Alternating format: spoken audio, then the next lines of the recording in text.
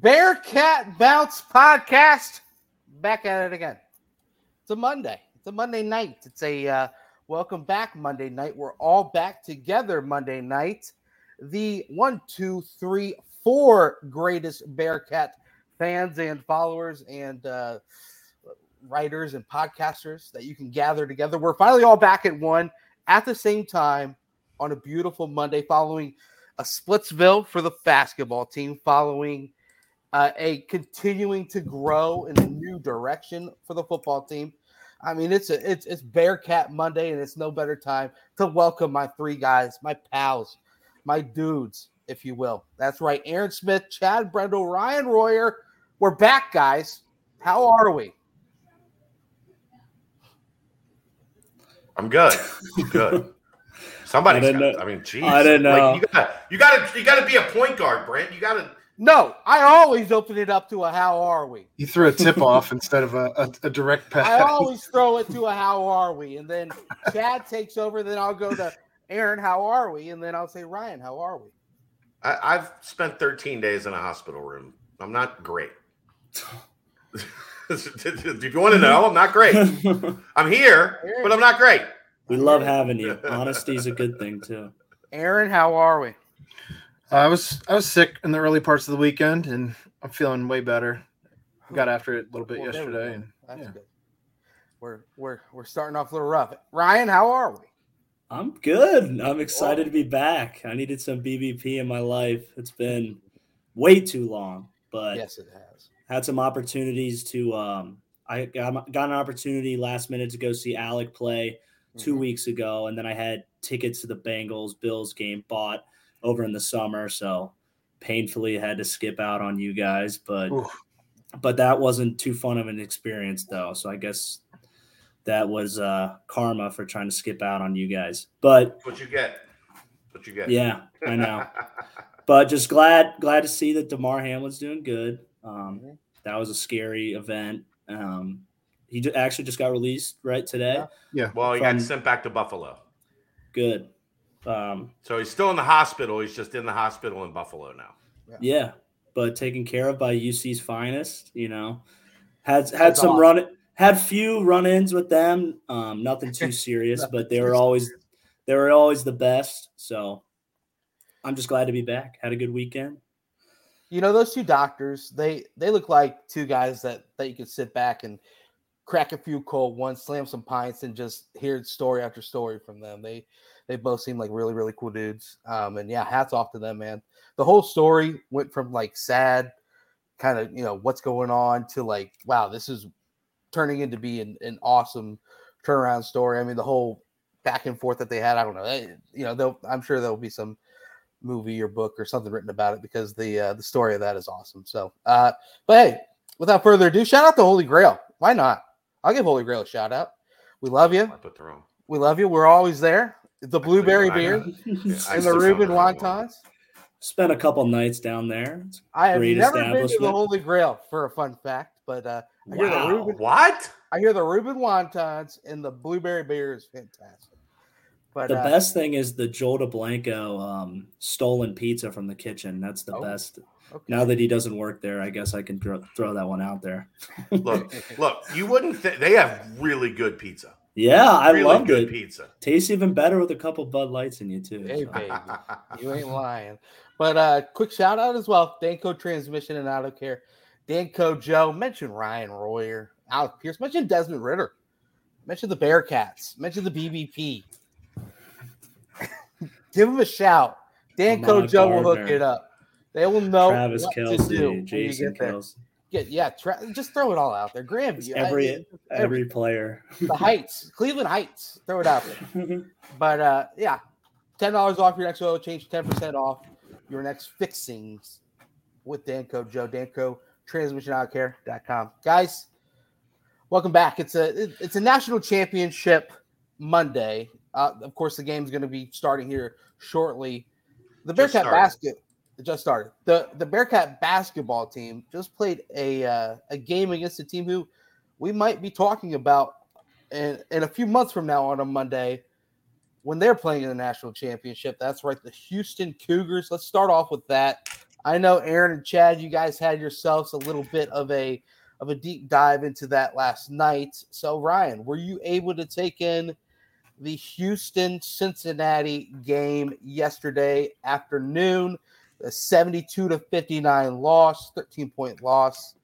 One of those where it was some turnovers, runs, and before you know it, you're down against a team that's almost impossible to come back against. Ryan, just thoughts, because you haven't talked about Bearcat basketball in a while. Thoughts about the team, where they are, and then, of course, that game yesterday. I think it's just been a season of up and down. It's you lose a game and you come back, you play better, you think things are going in the right direction, then you drop that one versus Temple, which was really ugly, and then bounce back for Wichita State, and like, all right, that's a tough place to play. They've been a storied, solid program. And then you're like, all right, we got some momentum. Let's go shock the world. But we knew how good Houston was, and Houston's going to play their style of basketball, consistent, good defense, good rebounding, good movement on offense. And that's pretty much what they did. And it just kind of shows that Bearcat basketball still isn't back. It's still not arrived, but it showed some glimpses. I thought we attacked the glass really well. But I mean, it still shows like we got a long way to go, because Houston's kind of where this program used to be at, kind of up in the top 5, making a lot of noise in basketball. So kind of that's like the future of watching Houston play right now. I think it's doable. I've always raved about West, but still got to get more consistent. And, you saw that back in on Sunday. A quick side about Houston, a 13-point loss, of course, it was a little closer, and then it ballooned out to 20 plus. And then Cincinnati was able to bring it back a little bit with a little mini run themselves there in the latter half of the second half. But only these 6 teams: UCF, Virginia, Alabama, St. Mary's, Kent State, and Oregon. Those are the 6 teams that have lost by less than 13 or beaten Houston this year. So, I asked West a question in the presser yesterday about finding silver linings within the team, or just the rebounding advantage is what I mentioned, because Houston is one of the best rebounding teams in the country, and they were able to out-rebound. Cincinnati was able to out-rebound Houston.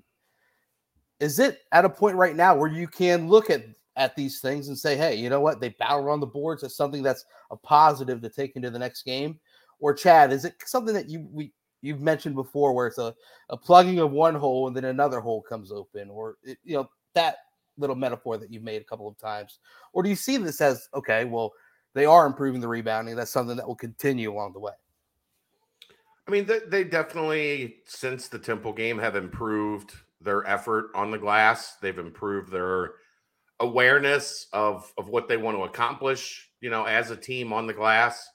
But then you look like dog shit taking care of the basketball. Like, I don't think that's that there's any correlation between those two.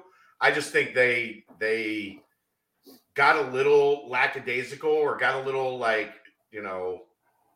predictable in what they were trying to do passing the ball. And part of the thing that's interesting to me is I've watched a little bit of Houston. I haven't watched a ton of Houston this year. I think they're averaging almost 9 steals a game. So I'm guessing, based on what I saw yesterday, because they don't have the type of length that they've had, like on the perimeter. They've got length, but their guys are mostly 6'2", 6'3". Like, you're not talking a bunch of 6'5", 6'6", like Dejan Giroux and like that crew. Who was the other kid from North Carolina that UC almost got? Nate Hinton, is that his name? Nate Hinton, Quentin Grimes as well was.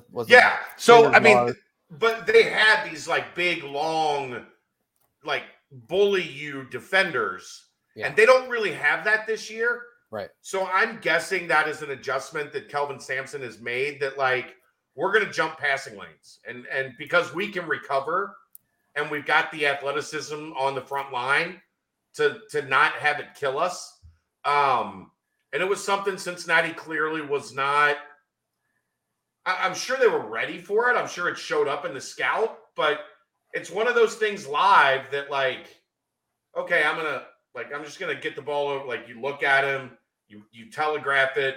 Just gonna get the ball over here, and then, right, it's a corner jumping a route, and next thing you know, he's dunking the ball on the other end. Mm-hmm. That really, I mean, if you look, that happened 4 or 5 times. Yeah, where they just stole it for an easy basket, and we know the numbers: 17 turnovers, 26 points off turnovers, 13 live ball turnovers. If you allow Houston to do that, that's the thing, is it doesn't matter that you won on the glass. Right. Like, it doesn't matter the things that they did well, because they just didn't give themselves enough of a chance to win with being careless, or at least not as alert as you need to be against that type of defense with the ball. Right. And, of course, you saw in the crosstown shootout, the first half was obviously very ugly, and then they came out with the purpose in the second half. They were able to kind of, be the aggressor, be that one, the team going after it. I think a lot of the fans expected that to be the type of second half reaction that they had coming out of the locker rooms. But obviously, I think it was a pretty crazy run, a 13-2 run coming out of halftime for Houston. But a 26-4 advantage on points off turnovers off Cincinnati. The crazy part, Brent, they had 4 turnovers in the opening segment of the first half. Yeah. 5 turnovers in the opening segment of the second half. Right. 9 of your 17 turnovers, over half of your turnovers, happened in those 2 critical, like, momentum building portions of the game. Yeah. And I mean, that kind of, you guys weren't at the game, but that really sucked the air out of the crowd as well. It was a great showing in the first half. When Landers went on his little, personal mini run, the place was going bonkers, and you could tell it was starting to get into Kelvin a little bit. He had to call a timeout, had to regroup with the team.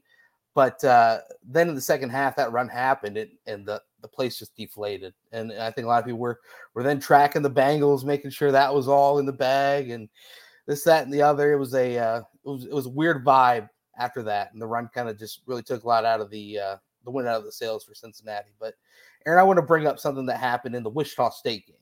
Was the movement of the starting lineup, taking Jeremiah Davenport out, which is something that Wes doesn't really do. He's usually picks a starting lineup and sticks with it throughout the entire year. That's what he did last year. That's what he did for the first 15 games this season. But then you saw it happen at Wichita State, where it was Odi Oguama starting in place of Jeremiah Davenport, and it worked against Wichita. And then Houston, it was a really, really tough shooting night for Jeremiah, even though he had some good looks in the first half. And then for Odi, it was a tough outing for Odi. First off, you like the switch. I think the switch is great, but when games like that happen, I don't know. It's hard to look at from here on out. Do they keep going with that route, or switch your whole viewpoint on all of that?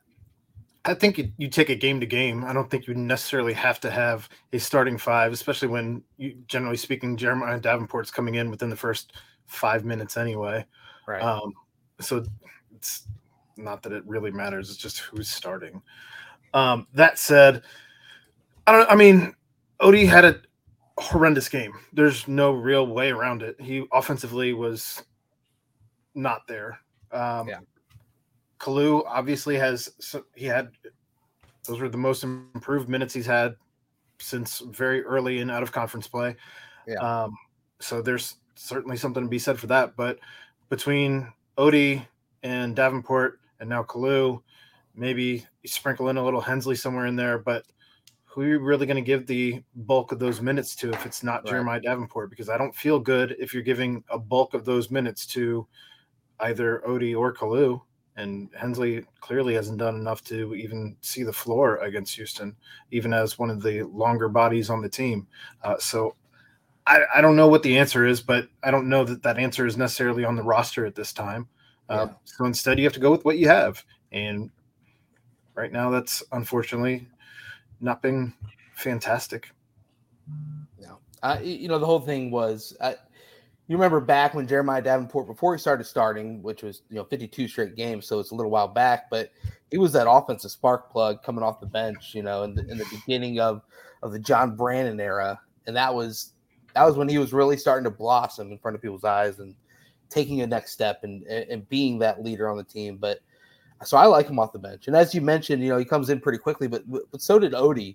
In certain situations, when Jeremiah would start, it would be Odie, the first player checking in, the handful of games leading up to it. But for Oguama, it looked like someone told him maybe recently to slow down a little bit and take a second and just focus on slowing down, and maybe he took that a little too literal in this one, and got the fear of Houston might have struck him a little bit too, because those two near the basket, man, those were tough. Yeah, Chad called it. I really need a T-shirt, and I won't because it's mean, kind of. But I said he was pump faking ghosts.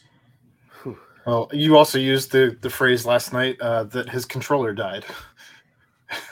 I still like pump faking ghosts because you can have a silhouette of a guy pump faking, and then a Pac-Man ghost at the rim. Several of them. Yeah. Have you guys seen the movie The Sixth Man? No. Yeah. Yeah, the basketball movie with the Marlon Wayans. Yeah, back in the day. Brothers. Yeah. It's kind of like that. There was another player out there that was giving him because it didn't look like the Houston defender was even going to try and contest the shot at first for both of them, and then all of a sudden they were there for that second one. But hey, you know what? He had been dunking everything, kind of without thinking, leading up to this past game, whenever he got it in close. And then, I don't know, he got the yips a little bit in this one. Houston does it to you, man. They're so physical. They beat you up. They're not trying to, block your shot. They're trying to hit you. Yeah. Which, man, these have to be some of the harder games to officiate, because it is so physical. I mean, you can call a foul on every single play. And I don't know, just one of those tough games to roll with. But as I mentioned, Cincinnati, only a 13-point deficit, and plenty of other teams have suffered much worse defeats to the Cougars, who are now the number one team in the country and who will probably keep that number one ranking for quite a while the rest of the way in the regular season. So it's a really good team, man. And Drace Walker's starting to become an NBA player right in front of everyone's eyes as expected. It's a team that's coming together at the right time, and it's a Kelvin Sampson team. You can truly tell it. But anything more on just the Houston aspect of thing? I know Chad and Aaron, you guys kind of really, really dove in pretty deep on that last night. We did. I mean, we did an hour with Berg last night, so I don't have a whole lot left. Yeah, right. I don't have a whole lot new, I guess, is the point. So then I'm going to bring up something real quick. Through 17 games this season, Cincinnati is 11-6. Their best win is against Tulane at home, and their worst loss is at NKU. It's a 229 KenPom team. Last year, at this time, do you guys remember at all what the record was looking at, or what the outlook was through 17 games? It was pretty positive. Similar. Yeah. Similar, but pretty positive. They were 12-5, had wins against KenPom 20th Illinois on the neutral court, of course, and then 62 on KenPom SMU, with their worst loss being at home to Monmouth. Now, but if you remember the rest of the way, they won their next two games and then went 3-9 the rest of the way. Right now on KenPom, Cincinnati this season is projected to win the next three. That's ECU at home Wednesday, at SMU on Saturday, and then at South Florida next week. And then after that, they're projected 5-6 after those three games the rest of the way. What is one thing that you think, or a handful of things, or a major storyline that the team needs to do to avoid the inconsistencies and the up and downs, and kind of the thing that took away any chances of having a good finish to last year, and kind of making a run for the positive this season rather than having an up and down rest of the way, as you mentioned earlier, Ryan? I think they just I think it's basic fundamentals, taking care of the basketball, rebounding. They need to play consistently aggressive in their defense, aggressive in their offense, attacking the rim more. They're having trouble with the three. I mean, I don't know. I guess that's just maybe some guys that are supposed to be hot aren't being hot right now, and they're cold, and they're pretty cold. So, DDJ, he was looking pretty good to start off the year. You kind of haven't really seen that from him. I feel like Nolly has been a little bit underwhelming compared to the expectations that we had. We need those guys we need them night in and night out to step up on offense because they're our most consistent and truly only real options right now. So yeah, I think that's kind of like my little synopsis of what they really need. Yeah, I agree. Aaron, anything? I'm currently experiencing a little bit of audio issues over here, so I'm going to hang back. Chad, what are you thinking, man? Just consistency on the road is the main thing. They have got to show that away from home they can consistently be the team that we see at Fifth Third Arena. Like we saw a little bit of success against Wichita State. That's a bad Wichita State team, though. We saw a little bit of success there, but we have to see more of the team that we're seeing at Fifth Third Arena on the road. Mm-hmm. If they can do that, this can be an 11-12 win team in conference, right? And a team that can be second or third, 2 through 4. Like I think that's where the third or fourth is probably about right for this team if they can meet expectations. Mm-hmm. But you're not going to be able to do that if you're bad most of the time away from home. Like right. You've got to be able to go play good teams. And look, yes, Temple's record was 7-7 at the time, and I know people dumped on them, but that's a team with a good deal of talent, mm-hmm. and they were outplayed. Like they straight up were outplayed by like we talked about it at the time, by a team with equal talent. Like that can't happen to where you just kind of you lose focus for that. 9-minute stretch from the end of the first half right into the start of the second half that kind of defined the game, because that was really the game hung right around that margin. It went from a 7-point lead to an 8-point deficit, and it hung right around there for the most part the rest of the game. Right. So you can't have these lapses away from home where you allow the other team, and this is really where it hurts not having Newman and Finney, is giving up these 15-3, 18-17-2, like right. These runs. You've got to not only be able to get some stops, but offensively, you've got to be able to get yourself off the mat and stop it. Teams are gonna, you're gonna miss a couple shots. Teams are gonna make a couple shots. There's gonna be 5-0, 6-0, 8-0 runs right. scattered in throughout games. But you got to be able to clamp down on the road and not only get stops, but also put the ball in the damn basket so the thing doesn't extend to, you're looking at 10, 12, 13 possessions where you're scoring one basket and right. they're scoring 7, 8. They're getting to the free throw line. So that's the biggest thing for me, is that's where the focus is going to be. We know what they can do at Fifth Third. We know that they can combat any of those little waves, those ups and downs. Right.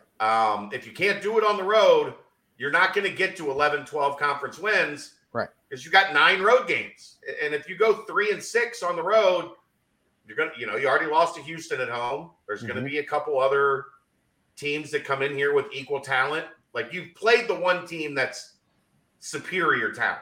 Right.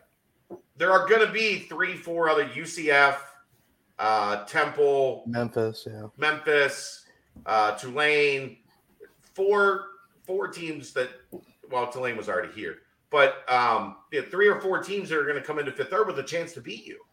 Yeah.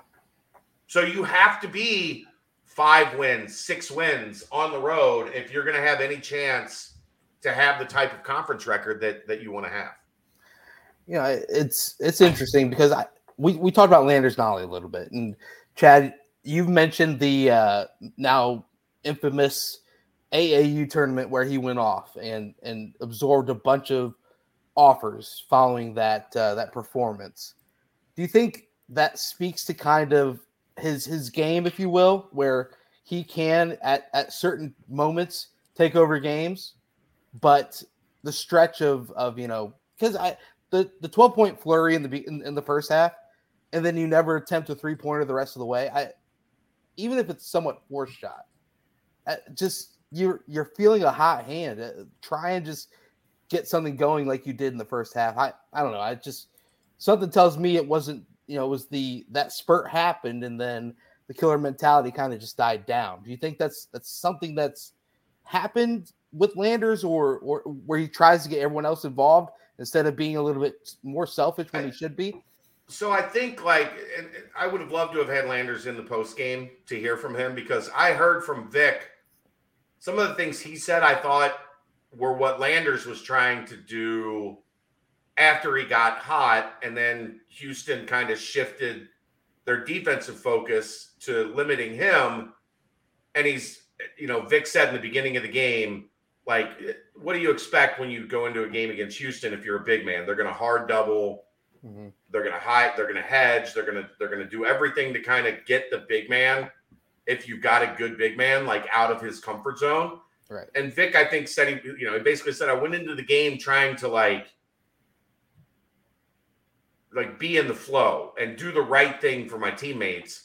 There is a balance. We saw Vic in the second half decide, I need to go. Like, I need to do what I can to provide a boost for my team. At some point, like, Landers didn't score for the final 28 minutes of that game. Right. At some point, you got to say, and yet, like Wes said, they ran some actions and Houston did a good job taking them away. They did miss him on 2 or 3 transition opportunities where he was wide open. That maybe that would have sparked him again. But I do think he has to stop being content, like being part of the flow and knowing, right, okay, give me the ball. Like, it's time for me to play a little bit nice. So, but then you have to be careful with that, because what have we talked about all year? Where you don't want to is that when they start playing ISO, that it kills all the flow and the momentum of the offense. Mm-hmm. So it's a bit of a double-edged sword. Yeah. Because you're asking him to do something that we've acknowledged, like stalls out the team and can be a detriment. So that's rough. There's a balance there with him that he still has to find, to where he doesn't just fade into the background. Right. Especially on a night when Dave and JD can't throw it in the ocean. Shoot. Right. Yeah, Dave, something was off with Dave yesterday. And obviously that's you're playing the way that Houston plays. I'm sure it gets really under people's skin and makes things difficult and takes away certain things you want to do. But yeah, he had a couple plays where it was very un-Dave-like, if you will. Yeah. But yeah, I don't know. Landers is shooting 44% from 3 on the year. I mean, that's a guy who should be hoisting up more. 44% to me just. Well, but ask yourself this: is he shooting 44% from 3 because he's taking good threes? Yeah, right. Almost always. That's what I'm saying. Yeah, 44% shouts to me. With 90 some attempts, shouts to me someone that's picking and choosing when to shoot, instead of being like, I'm gonna be uber aggressive and try and knock down some extra ones. But either way, anytime touchdown score, Max Duggan, check. But anyway, it's something where you want to see just the team just be ultra aggressive at all times. I don't know if that's something that was maybe taken out of the flow, because the pick and roll game against Houston was something that Houston was instantly just, you try and pass it, and they've got someone, like you said, coming in like a cornerback and intercepting the ball.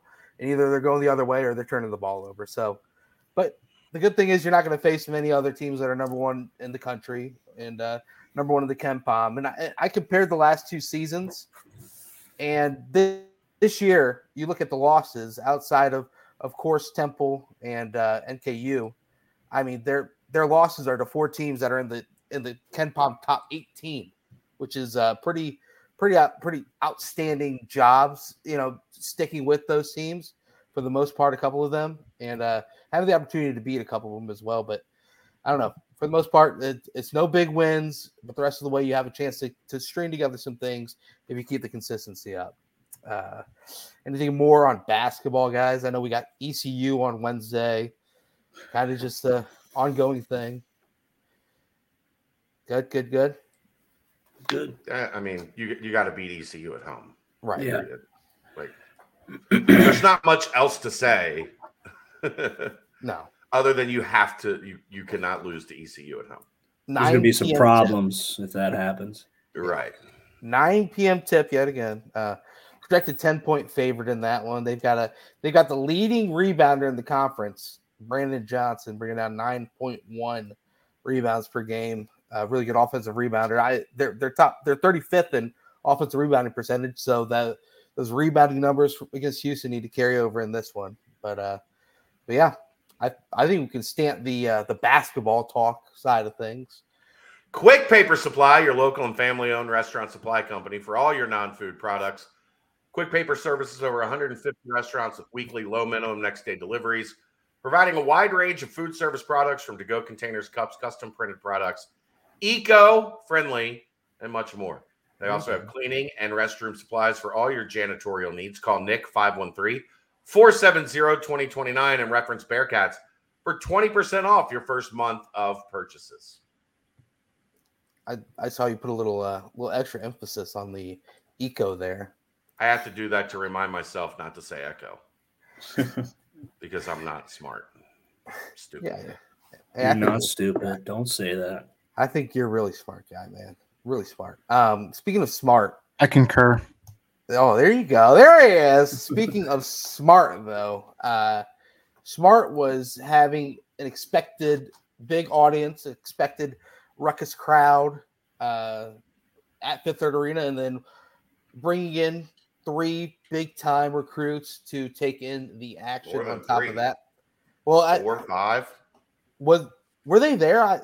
Someone was saying that Jace might not have made it, or they hadn't seen him yet, or something like that, but I know for sure I saw the Indiana Elite guys. Flory Badunga, Travis Perry, Riley Burgess. 3 guys that we talked about quite a lot on this here podcast and on the BCJ overall. Chad, Ryan, Aaron.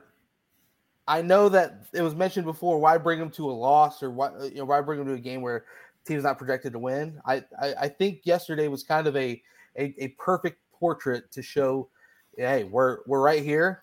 We're Flory Badunga away from really competing against these top dogs. Your thoughts on just having a big presence there recruit-wise, and of course, just any updates on the recruitment of said players that were in attendance. Chad, obviously you're the guy.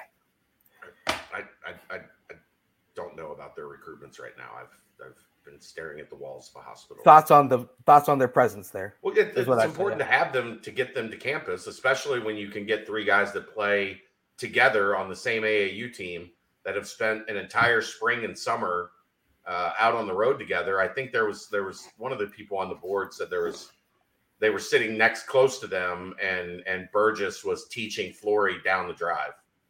And just little stuff like that, to have teammates together, to have guys together that know each other and start to, potentially envision hey, we could play together here. We could play the number 1 team in the country on this court. We could do some big things together. I think that's, especially a place that you have an in with, like they do Indiana Elite. That's it was an important time to have those guys visit. And you don't like that. I want to say this without scolding people. You don't ever think we can't bring these kids to this game because we're going to get our ass kicked. That's not one. Kids generally don't care, win or lose. They want to see the atmosphere. They want to see how the players are treated. They want to see how the team interacts with each other.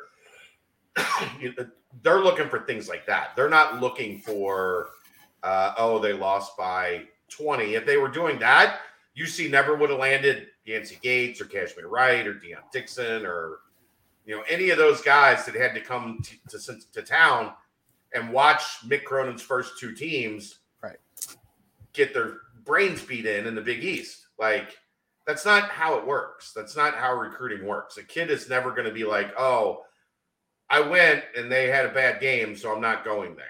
Like, especially a high-level recruit, they think, if I was here, we would have won that game. That's how high-level recruits think. Now, you have to show the kid that there's talent on the roster for them to play with. Right. Because kids have gotten smarter, and there still are some, but very few kids these days are like, I want to go somewhere where I'm like the man. Yeah. And I think I remember it once in this 2023 cycle with Peja Stojakovic's kid. Yeah. Like, he had a chance to go to UCLA and play with really, really talented players. And instead he went to Stanford, where like his reasoning was, I'm going to go there and there's nobody on their roster now that's better than me. So I'm going to go there and be option 1A straight from the get-go. Mm-hmm. So great environment to have the kids there. From everything, it sounds like Fifth Third was a really good atmosphere. Probably outside of that little 8-minute stretch to start the second half where Houston pulled away. I'm sure the energy kind of sucked out a little bit, but then as they came back, it seemed like things built back up a little bit. Yeah. Built back up towards the end of the game. So, Oof. How do you let a guy just run unguarded 37 yards down the field? Well, we need 12.5, so let's keep on cheering on the Bulldogs. With my point of view on it is the fact that these are guys also where you saw pregame where the atmosphere pregame is kind of something that really draws my eye, because there's nothing better than kind of just feeling that the feelings of game day and the feelings of the crowd slowly starting to trickle in and the excitement building. It's like a nip at night, the leading up to the opening kickoff of a nip at night. Just the vibes in Nippert is something that rivals even the big plays throughout the game as well. So, pregame they were all sitting courtside. The embraces between the coaching staff and the recruits are, you can tell that these are some relationships that have been built with these guys, and you can tell that it's not like they were just invited to a game and they're just sitting there. But yeah, I mean, obviously the connections are really, really there with Indiana Elite, and with Flory Badunga in particular. So it's going to be an intriguing thing to watch as recruiting continues, because if there's anything that you can say, even with the way that they have performed on the field, on the court, is the fact that Wes wants to win, and Wes is going to go out there and battle in recruiting. And when you have so many connections that this staff has had, and the way to build the connections as well, it looks like nothing but gravy to me. So another thing, as you mentioned though, Chad, like being the guy on a team, I think that's why the transfer portal also kind of is really interesting to watch this day and age, because instead of being a guy who sits on Kentucky's bench for 2 years and then you get to play, you can transfer to Providence and become a potential Big East player of the year, or you can transfer, and fill holes here and there. So it's kind of a mix of it. But I think like the EYBL, like that level changed things, because what kids learn in the EYBL is if you're on one of those teams that has like one guy or two guys, you pretty much get your ass kicked every weekend playing against teams that have 4 and 5 star guys, 5 and 4 star guys. So like the mentality has changed in terms of like understanding what it means to be on teams that have big time players. Right. Like, Ryan, you guys were great. Why? Because you had a bunch of dudes all over the damn field on both sides of the ball. Yeah. Kind of makes sense. Different, but like, yeah. It's simple. If you have a lot of good players, you're going to win a lot of games. You're going to win a lot more games than the teams with not a lot of good players. Yes. Which, I mean, you saw how good those players are with the first seasons in the NFL for a lot of them. So, wow. Right. It's incredible. But, so just something that really interested me because, it's in today's day and age in college basketball, you're not going to have complete classes just all of freshmen. It's going to be right locating one or two or three that you really love and then plugging holes through the portal because that's what's going to be available early and often. So I'll be interested to see other visitors that come for games later on in the schedule. But for now, it was a good list there. It gets tough in February because high school playoffs and stuff start a lot sooner. So sneaking guys in for those February games is a lot more difficult. Right. But as you mentioned, Flory, 32 consecutive made field goals, tied a state record. And then, of course, Travis Perry. Think of that, Royer. Yeah. 32 consecutive makes. He made 32 straight shots over the course of Flory Badunga. Holy shit. 32 consecutive What was he like? 15, That's insane. 15, 17 for 17 type? It was over a couple games, but yeah. Yeah. Now Kokomo's not going to play the greatest teams in the world, but still, that is incredibly impressive. Incredibly impressive. And look, it is hard to do that in an empty gym. Oh, for sure. Yeah. Like with nobody there. Yeah. It is hard to do that in an empty gym. There's no doubt. Doesn't feel like it's making as much of a impact. Okay, here's a good question. The four of us, guys, who would be able to make 32 straight layups? Do we feel confident in putting a heavy wager against it? I'd probably sprain an ankle. What are we doing? Like the what is it, mic and drill? That one? Yeah, just no, because you're gonna miss a lefty at some point. Yeah, I know. And then you're gonna get to like 28, and then the nerves kick in a little bit. So and the legs are gonna be a little worn out after What is it like from the elbow down, or are we talking just like block? We're talking. You're on the block. Straight shots. You got to make 32 straight. Okay, I could do that. Yeah, those whole scenarios. It's like make 32 straight shots, or you go to jail. Are you taking the gamble to win $1 million? Yeah, but no, we'll see. I couldn't get to 10. I've heard a lot worse of scenarios, Brent, but we're just gonna. Oh, I know. The lunchroom in high school, you hear some horrible things in those scenarios. One of my friend group's favorite things still to this day is a would you rather. It's all right, Brent, time for a would you rather. And man, they get pretty rough. But yeah, so that's basketball recruiting. And also Travis Perry, though, he dropped 45 the other day and 10 3-pointers. I mean, you can put the biscuit in the basket. Yeah. I don't know how involved Kentucky is there. Obviously, they offered, but Kentucky's Kentucky at this point, so we'll see. No, fake John Goble. There's going to be somebody in the gym. They're just not guarding you. Yeah, true. That's what the empty gym comment means. Not that the gym is actually empty. It's just that nobody's guarding you. You've got a rebounder there. How about that? Yeah. Rebounder ready to collect the one miss. But yeah, we'll go ahead and timestamp that little basketball recruiting. Hopefully, man. The Flory Badunga thing's interesting because all those talks about him taking business elsewhere, and now he's back taking one at Cincy. So we'll see. Fun to track. Just stay the course. Stay on target. Stay on target. Little Star Wars action there for you. Lock it. Quick Paper Supply, your local and family-owned restaurant supply company for all your non-food products like to-go containers, cups, pizza boxes, to-go bags, can liners, napkins. They've been open since 2009. One of the largest minority-owned companies in the city. Call Nick, 513-470-2029 and reference Bearcats for 20% off your first month of purchases. Bada bing, bada boom. Let's move into football. As we mentioned, that SoFi Stadium, which is a place I'd love to go to. I've driven past it. It looks nice. Yeah, Yeah, from all accounts, everyone's like it's the most incredible stadium I've ever seen. But yeah, it's a nice little 17-7 lead for the Bulldogs.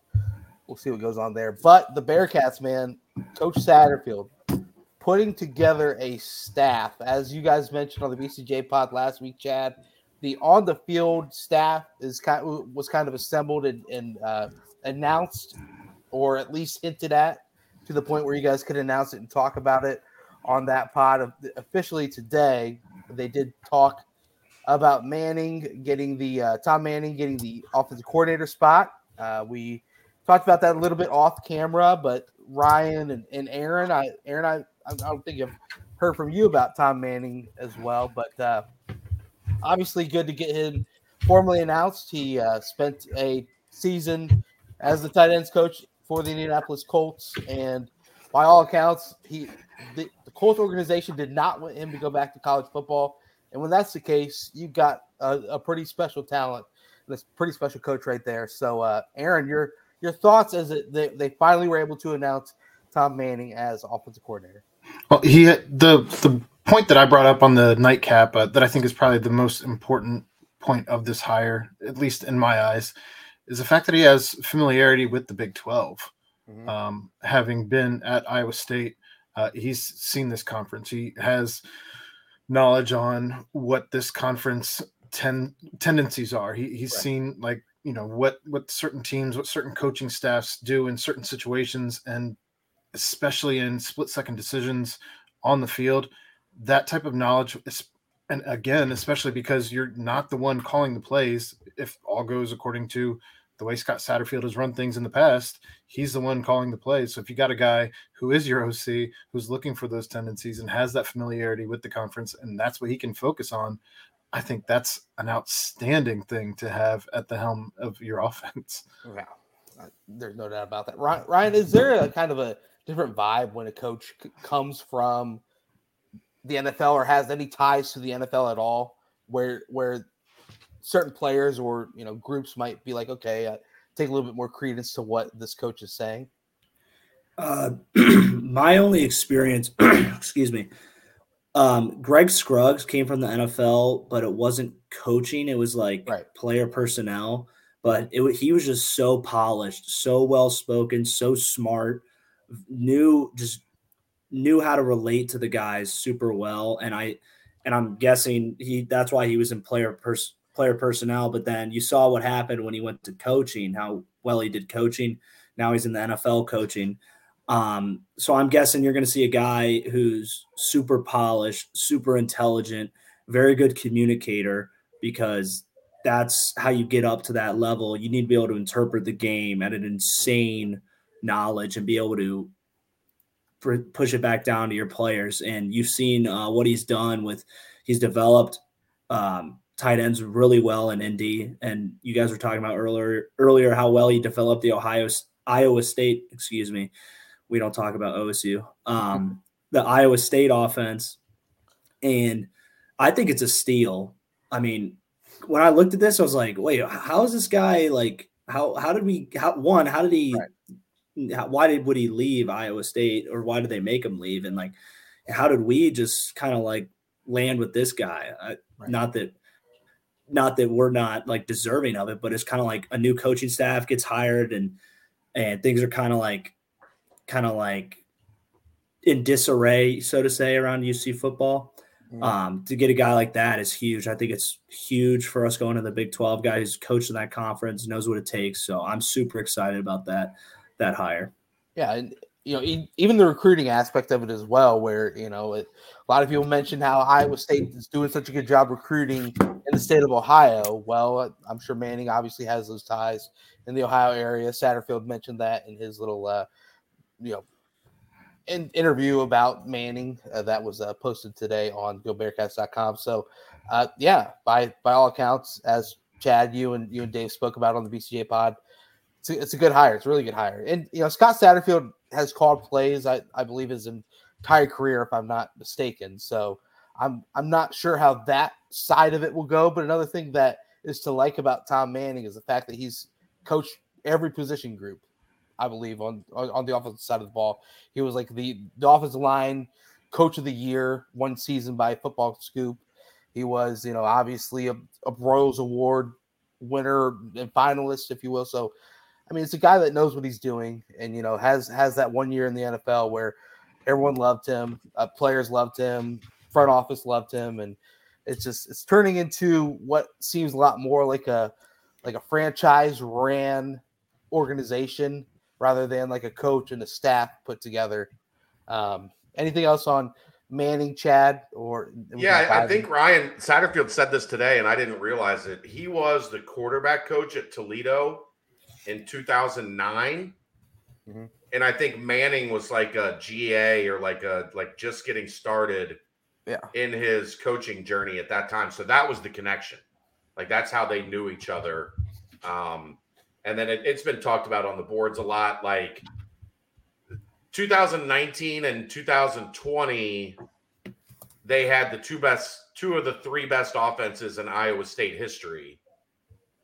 And then 2021 was okay, and then 2022, Brock Purdy was gone, Breece Hall was gone. They kind of had a year similar to what UC experienced this year, and they had to step back, and they were bad, obviously, record-wise. And you know how it works these days, man. What have you done for me lately? Matt Campbell was basically kind of, you got to make some decisions, make a change. Make some moves on your staff, and it was Manning that kind of got offered up at the altar, and that's how you find yourself on the market and looking for a place to go, and we'll take kickstart the career. Something tells me someone else would have welcomed him with open arms. That's kind of the thing, the way that this stuff works, man. Yeah, I mean, look at how many times Saban's done stuff like this, right? Where you bring a guy in that's kind of fallen off or had something bad happen, and next thing you know, he's at your place, and now he's instead of the turd, now he's the polished diamond again. Yeah, and off he goes. Yeah, I heard Cliff Kingsbury is already interviewing for the OC job there in Alabama, so something to watch out for. But yeah, it's obviously a good hire. I think as Aaron mentioned, really good job, Aaron. By the way, with the Big 12 link there. I mean, that's going to be invaluable heading into the first season. It could probably potentially help you win a couple of games and have that little added edge. So really good job. At least make you more prepared. Right, exactly. And of course that tight end room too. He's going to come in, take that over, and it's been a big positive for the team. And with someone of his pedigree, he's only going to keep that room rolling. So it's going to be fun to see his addition as well. Quickly, I want to pass it over to you though, Ryan. You mentioned you've heard a little bit about the new strength coach, Nico Palizzetti. Other than the Italian connection you might have with Mr.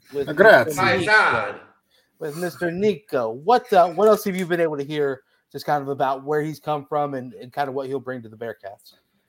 So he's really close with Danny Foligno and Zach Higgins. So I hit them up right when I heard the news. I was like, tell me about this guy. Like, what's his deal? And immediately just raving, just saying how he's one of the best. Like, he was in Danny's wedding.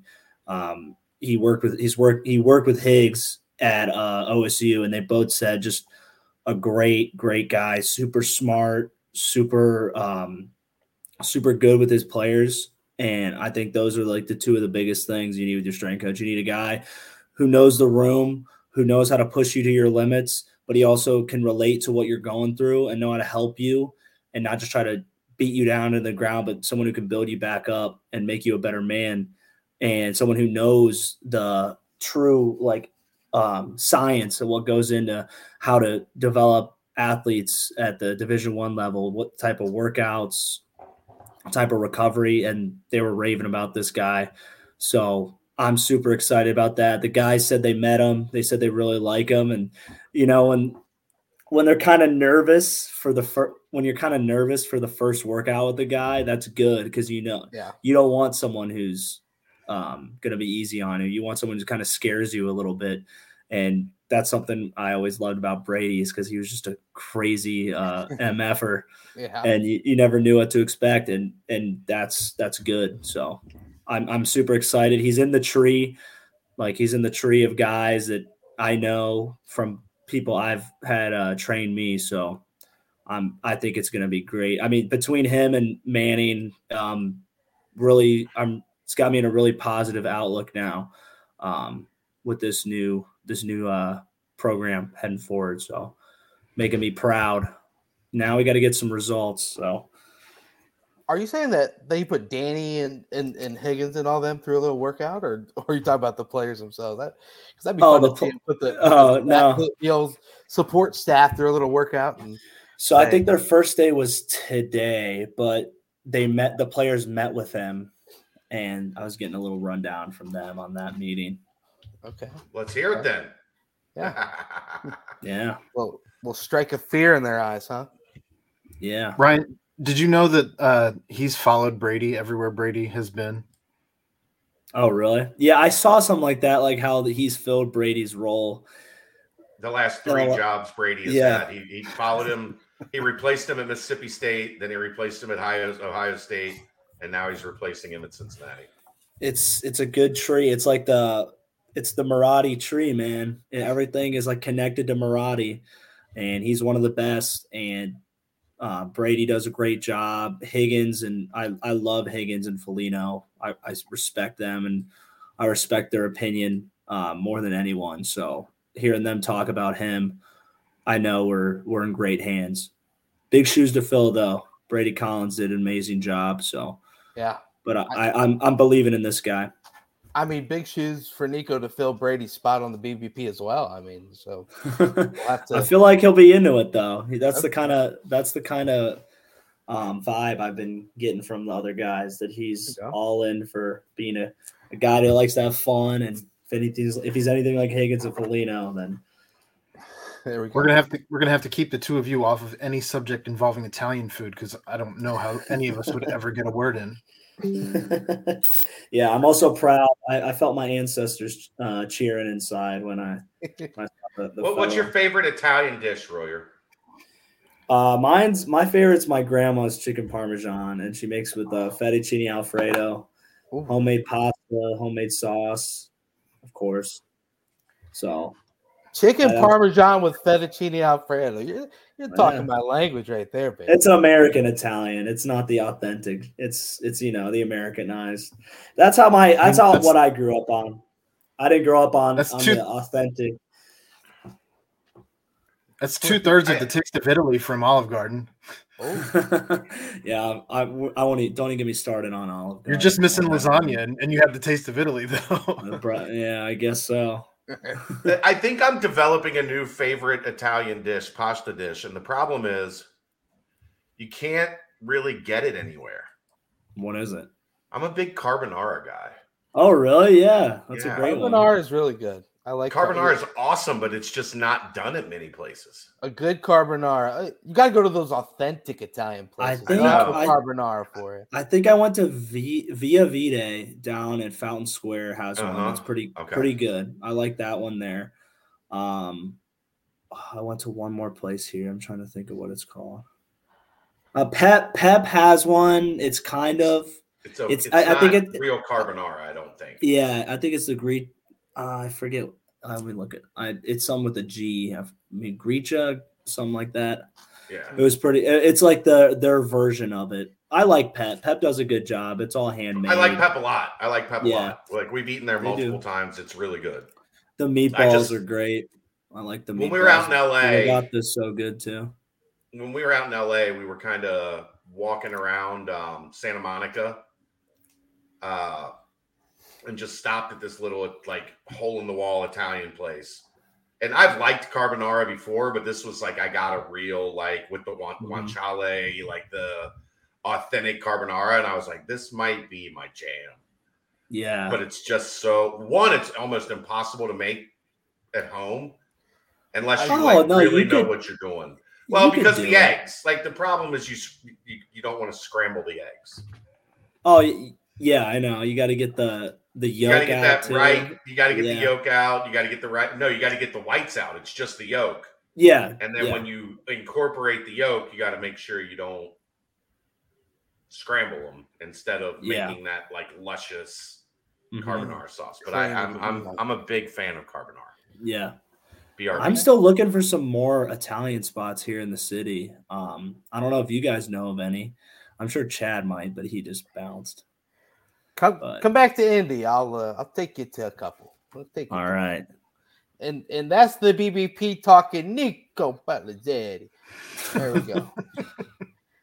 There you go. That's a new strength coach. He's got his staff coming with him as well. So we'll see how that continues to build. But also today, the recruiting staff was announced that, it's already been talked about for the most part. Zach Grant, obviously general manager, Jack Griffith, director of player personnel, Cass Simmons, director of recruiting strategy, Carter Wilson, director of scouting, Ashley Hasimovich,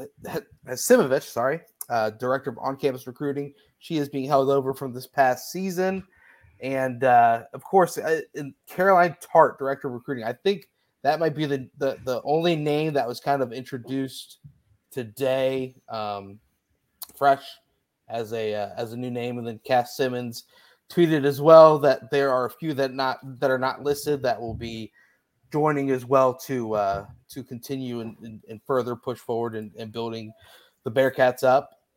To me, it just feels a lot like it's kind of a little bit different of like a feel around the program, whether it be a kind of more Satterfield is the guy at the top, but then he's got different sections that are kind of controlling this and that and the other. With Luke, it felt like everything was kind of, everything's connected with Satterfield as well, but with Luke, it did feel like it was kind of a little bit more like a coaching, like a football, like we're going to go out and be gritty and be the, beat the guy across from us and just win these battles football. Like this side with Satterfield, it seems a lot more business like, if you guys get what I'm saying at all. And it's kind of got that feel to it with all these different recruiting staff additions. Is this something that you guys like to see? Because it seems as if it's kind of all these collective minds coming together and making decisions together rather than just kind of, going the football approach, if you will. I loved the football approach, but I think you saw how it kind of reached its end with why Coach Fickell kind of left and everything. I think you have to have a balance, and maybe not a balance, but kind of like two sides to it, where you have your Coach Fickell side, then you have that separate team that's assembled, kind of like what Satterfield's doing, where they can take control of NIL recruiting, because it's hard to stay on top of both of those things, especially how much Coach Fickell and those guys, they were obsessed. Like, that's why they were so good. They're obsessed with football. They're obsessed with film, right. Constantly getting better. That's why we were able to succeed. So, I love that approach, but I think you're kind of seeing how just much the game is changing and how the landscape of college football is just absolutely insane now. I'm not the biggest fan of some of it. I think I think a lot of what makes this game great at this level is going to get kind of thrown to the side for money and power. But, you got to play the game to win. It's kind of the sad part of a lot of things in this world. So I think Satterfield's doing what's worked for him, and I think he's doing what's going to help us in the short term. So I'm a fan of it now, because I don't want us to get shit pumped in the Big 12, because that's right. I think it's the perfect solution for quick help. Yeah. So I'm a fan of it right now. We'll see if it can last. I'm a believer in what Coach Fick how Coach Fick's style. I think that's what will hold strong in the end and help you win games. But I like them. I think they need to do a good job of mixing both of them in. I think the more hands you have on deck, the more you can establish the relationships with the players and try and be somebody who can potentially keep guys around. I also think that Cincinnati's being a bit more proactive as opposed to reactive, and I think that's especially going into a conference where, with the coaching change and all of that, I think that we're maybe a little behind the eight ball of everybody else that's already in the Big 12. So this potentially gets you there quicker. But I don't know. It also offers the potential to do some like Moneyball type shit, right? Where you got all these guys who are into the analytics, and you got enough hands on deck where you can do some different types of things where, damn well that all these 5 people are not just going to be, or if they even make more additions on staff, plus the additions of the coaches who are doing their recruiting on the trail and all of that, they're not just all going to be sitting, making calls and emailing and just standard communication. Like they're still going to be doing some different things. So I don't know, there's something to be said for that. Plus the opportunity to potentially even find some diamonds in the rough now, because you have so many more hands on deck than just Pat and Max. There was also an important, and we'll see if this plays out over the coming weeks. I think this part is going to take a little bit more time, but there was an important change from the NCAA that happened over the past couple of days. That's I don't know when exactly it takes effect, but now your off-field staff, your quality control, your guys that were considered support staff are now going to be allowed to coach practice.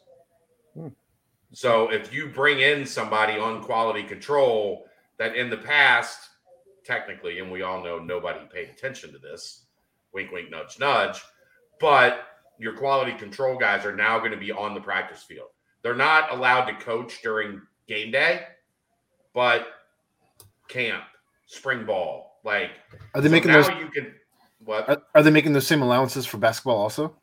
They're 2 different governing bodies that deal with that. It's been in the works in basketball for a while as well. Okay. But now you're going to get to a point in football where your support staff are going to be allowed to be on the practice field. So that essentially allows you to have as big a staff as you want. Yeah. In terms of like what you're able to do at practice. And Ryan can tell you, like, the more eyes you get, the more, as long as there's a clear power structure of like, these 2 guys work for this guy and this guy works for that guy.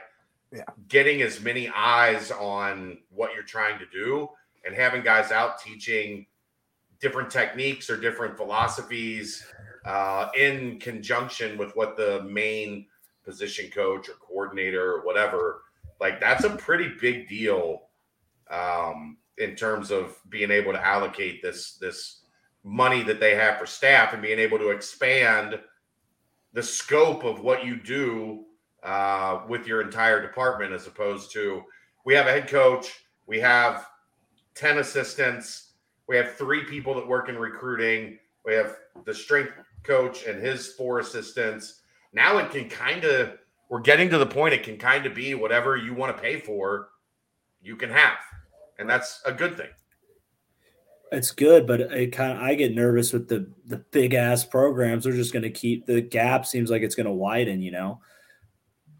We, as much money as we have, we're not going to have the blue blood money. We're not going to have Bama money. We're not going to have A&M money. We're not going to have OSU money to kind of like narrow the gap, so to say. Sometimes when you're able to do without, kind of sometimes when you open up all the nets like this, you're just going to have a monopoly form.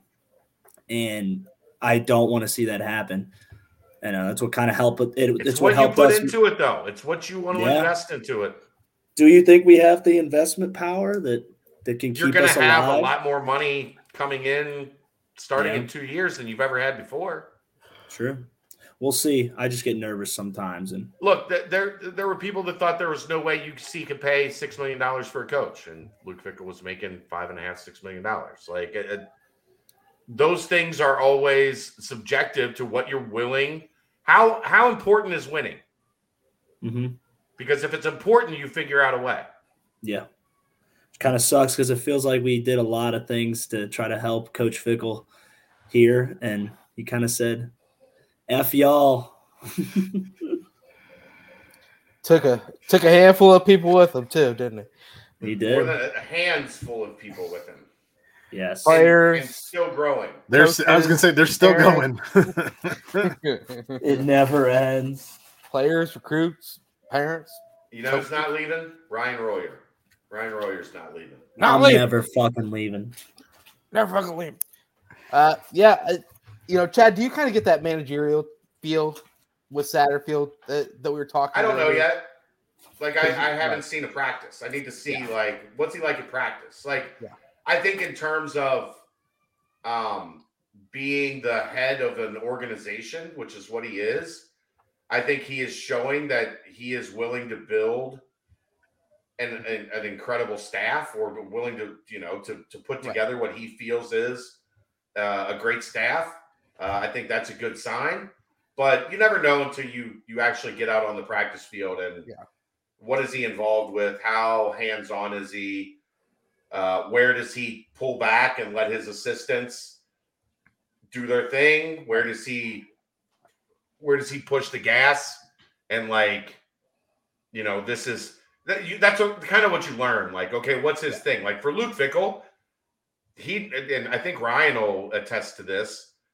I think the hardest he ever coached at practice on a daily basis was punt team. Am I wrong? No. He was right there in the middle of punt team, and like he bounced around a lot. He was with the defense, the D-line, than he was with the offense. He wanted to jump in and coach the defense during team periods, but he was like, I can't do that. I can't.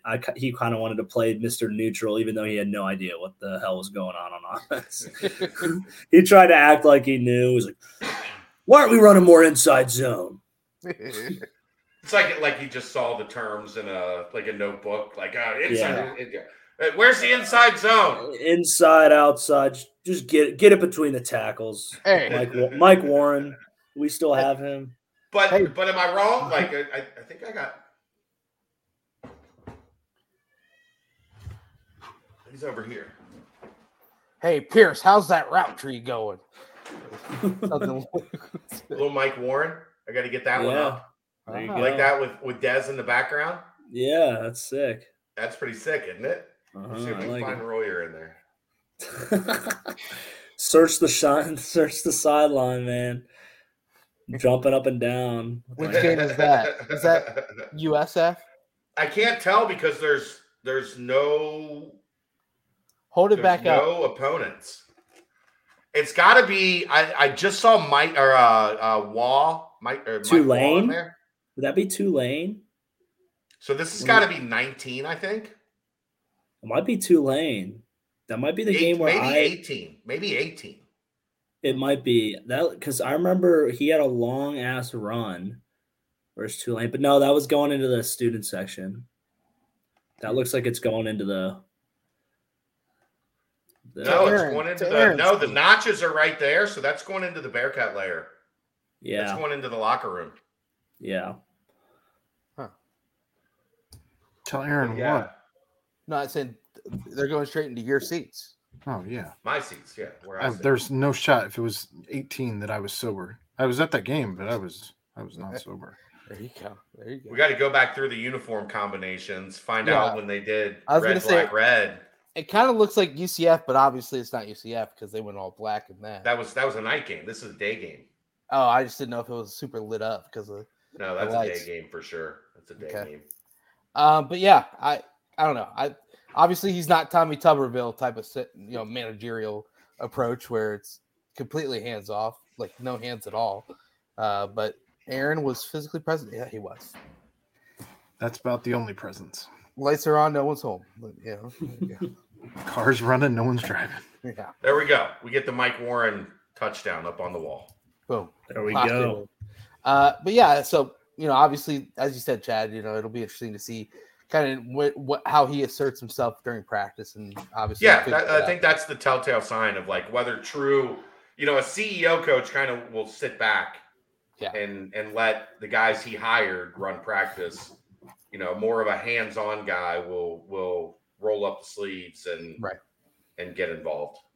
But it is impressive putting this together. And it ties into us real quick going into recruiting side of things because, recently we got the Bearcats got a commitment from Daniel Grishik, who said that the first person to reach out to him was Jack Griffith, who we mentioned the money ball type approach as Aaron said, and the reason why some people said that Grishik wasn't rated as high or didn't get a bunch of huge Power 5 teams going after him is because of his size. Well, maybe this is a thing where the money ball aspect saw, well, hey, throw away the size. This guy simply makes plays. He's a sack artist. He's going to fit in perfect with the defense.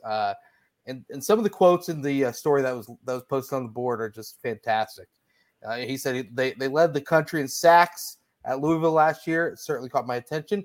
Really, I just wanted to try and play a Power 5 ball, find a team that matched my skill set. And he talked about playing with the Godfather. He said what they call him, the Godfather, right? Yeah, we talked about him. And then, and then, of course, he closed it out with this: "We want to be the best defense in the Big 12. Try and lead the country in sacks again, and shoot, we're trying to get back to the college football playoffs." So, all mentality. Hell yeah, brother! All things that you can now say with a Power 5. You can say I want to go play for a Power 5 team, which is the first time that anyone could say that. So, just thoughts on Grichuk. Aaron and Chad, I don't know if you guys might have already touched on it in the nightcap, but Ryan, it seems like it's a missing piece of a pass rushing specialist that kind of Ivan Pace shouldered that entire load this past year. Yep. Big, same thing. It's kind of like it's like a little surprise, little splash addition. So, like I said, just another thing in the right direction. I think we got some momentum going. We got to carry it through into spring ball and really see what this staff's about and get to see what he brings to the already pretty stacked D line. So I'm excited. Another thing, go ahead, Aaron. Any additions you can put on defensive line right now, certainly welcome additions, as that room has been. They've had some guys leave, so yeah, time to start stacking. D-line's actually one of the best rooms they got coming back, I think. And they've lost a couple guys. I mean, but again, we saw injuries decimated the room last year. Right. So I mean, like I said, just keep stacking guys, because you're the guys who started at the beginning of the season, you'd be lucky if those are the same guys starting at the end of the season. Right. But yeah, I'm interested to see because he mentioned how the defense, they like to confuse opposing offensive lines and move all over the place and bring different looks at them and just pressure, which is a little glimpse into what the new defense will look like as well, which is all, strap it on and go.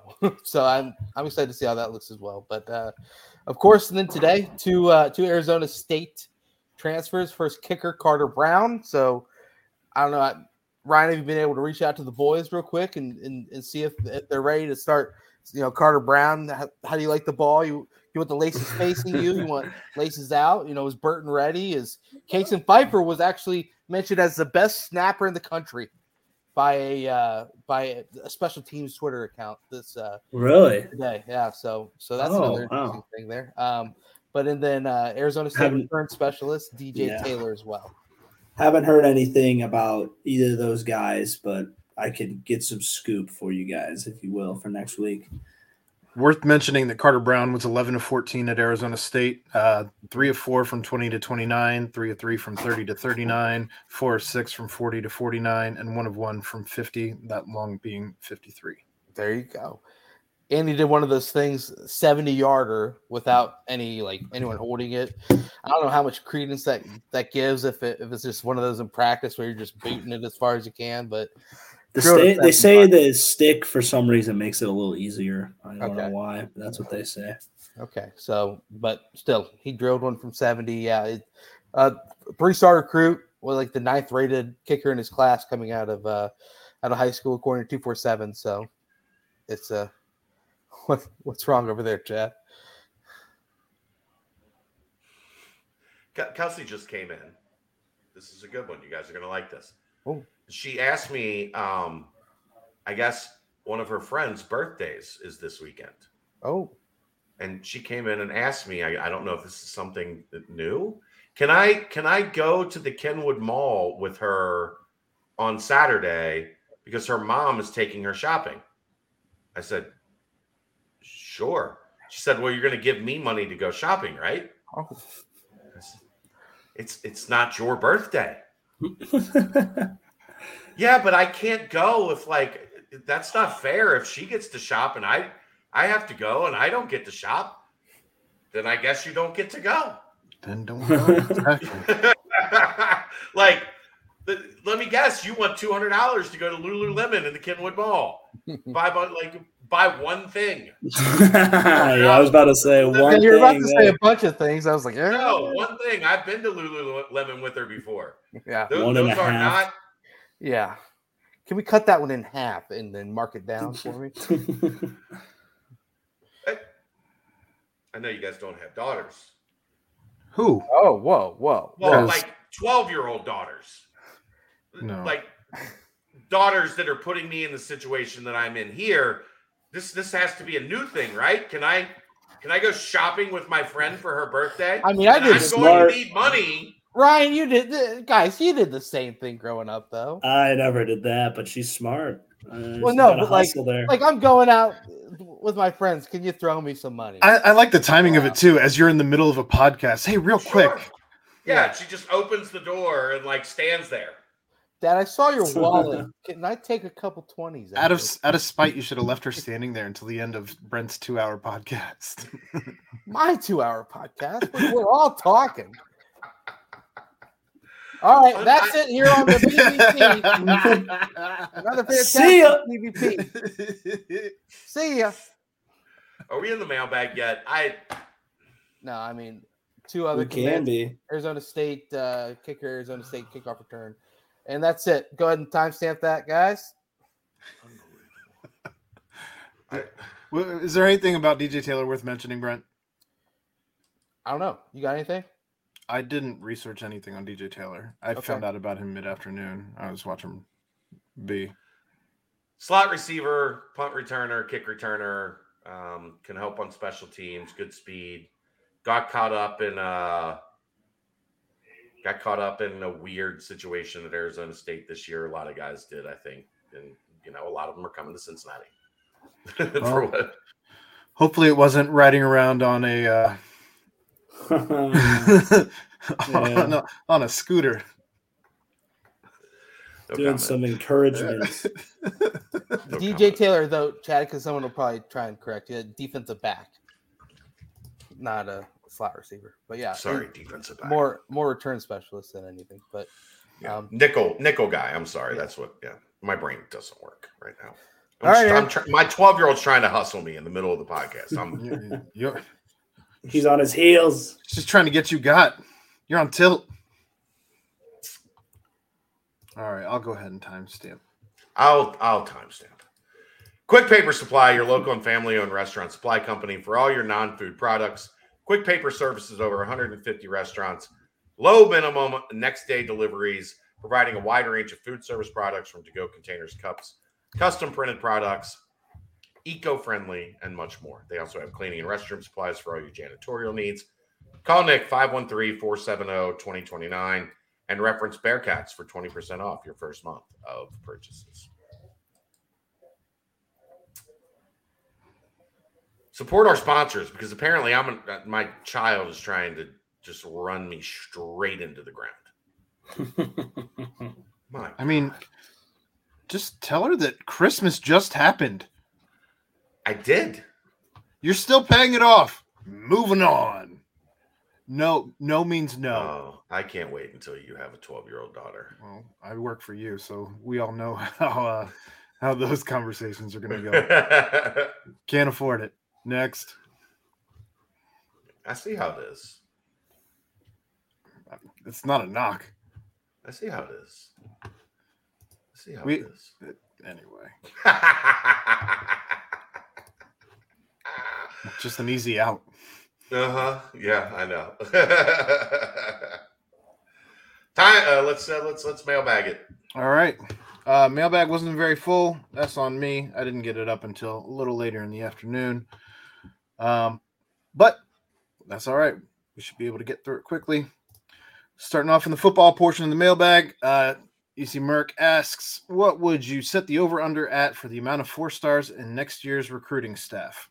Well, I'm going to go with 0 on staff, and I think that's the safe answer.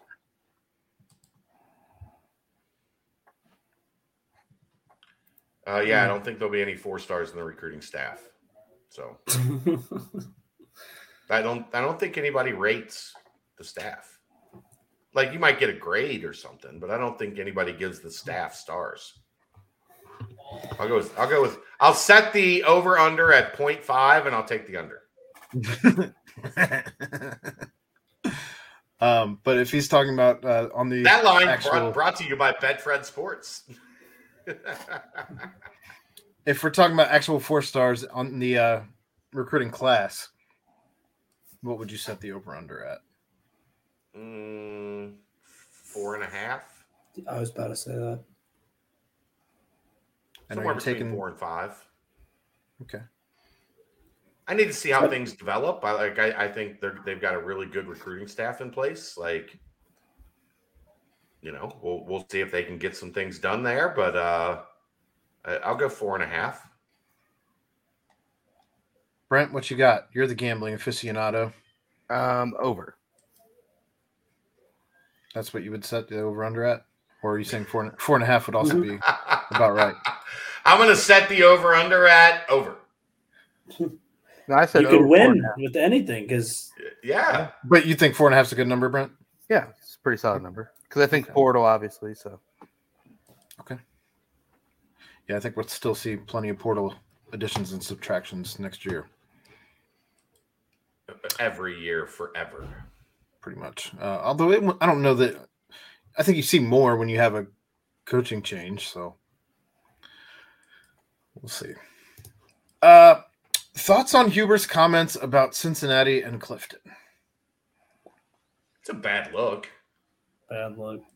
I kind of said that it's a dad whose kid had success, and you see it happen a lot where you get some hype around your kid does well, and parents get kind of selfish and want to make it more about them, and they kind of leads to jackassery.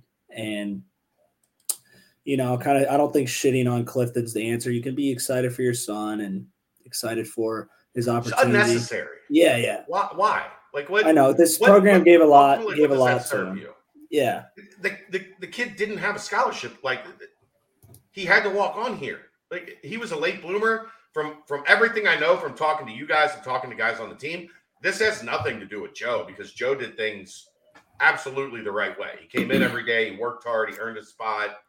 But to his dad, who's been a member here, and I'm sure in one way, shape, or form we'll hear this, and I'm sure he's heard a lot of backlash over people haven't been afraid to tag him on Twitter for sure. It's unnecessary.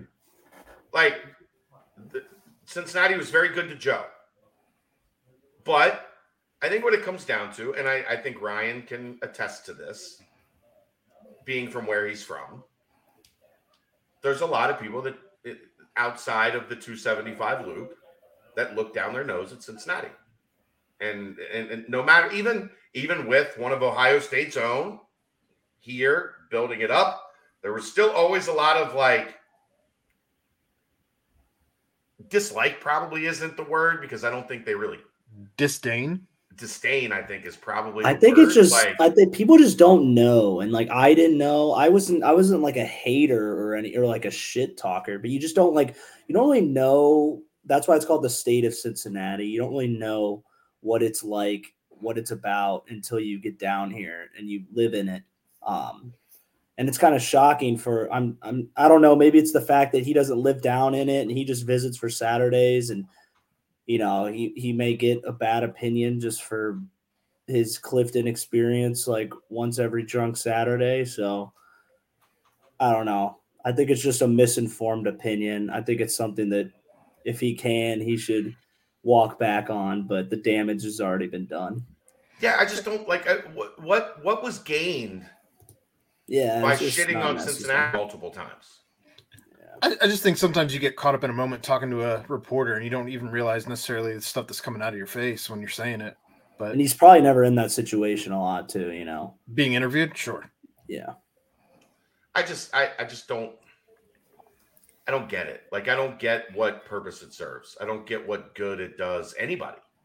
Like it instead, like Joe Huber could have left here as a guy that when UC fans goes to Wisconsin and has a lot of success that UC fans would have thought fondly of like, hey, there's a dude that came here, he walked on, he busted his ass. Yeah, okay, he went with Fickle. Like, I don't like it, but it's part of the process. And now You have an enemy. Yeah, A like villain. there's nobody here that's pulling for your kid anymore.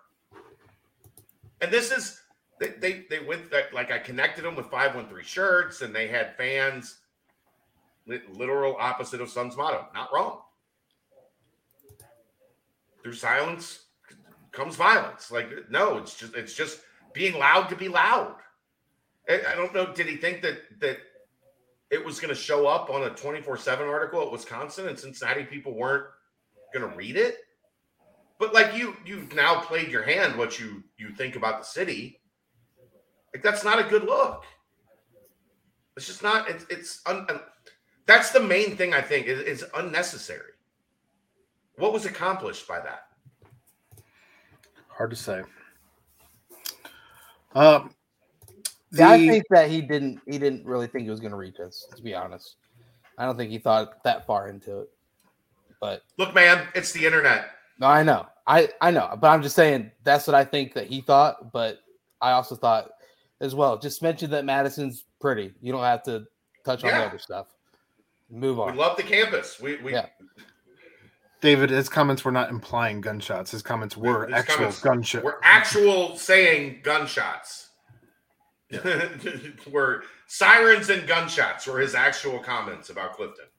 I lived in Clifton for 5 years. I can't remember. I don't think I ever heard one gunshot, but if you hear a couple, it's just, it's not a big deal. Just those are fireworks. Those are firecrackers.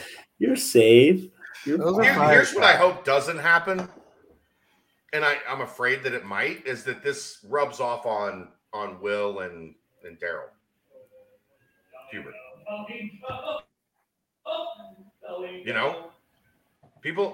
Because it's the same Hubert. Last name. They're just gonna say. I saw somebody earlier today. Didn't his dad play at UC? Like that's another thing you have to consider.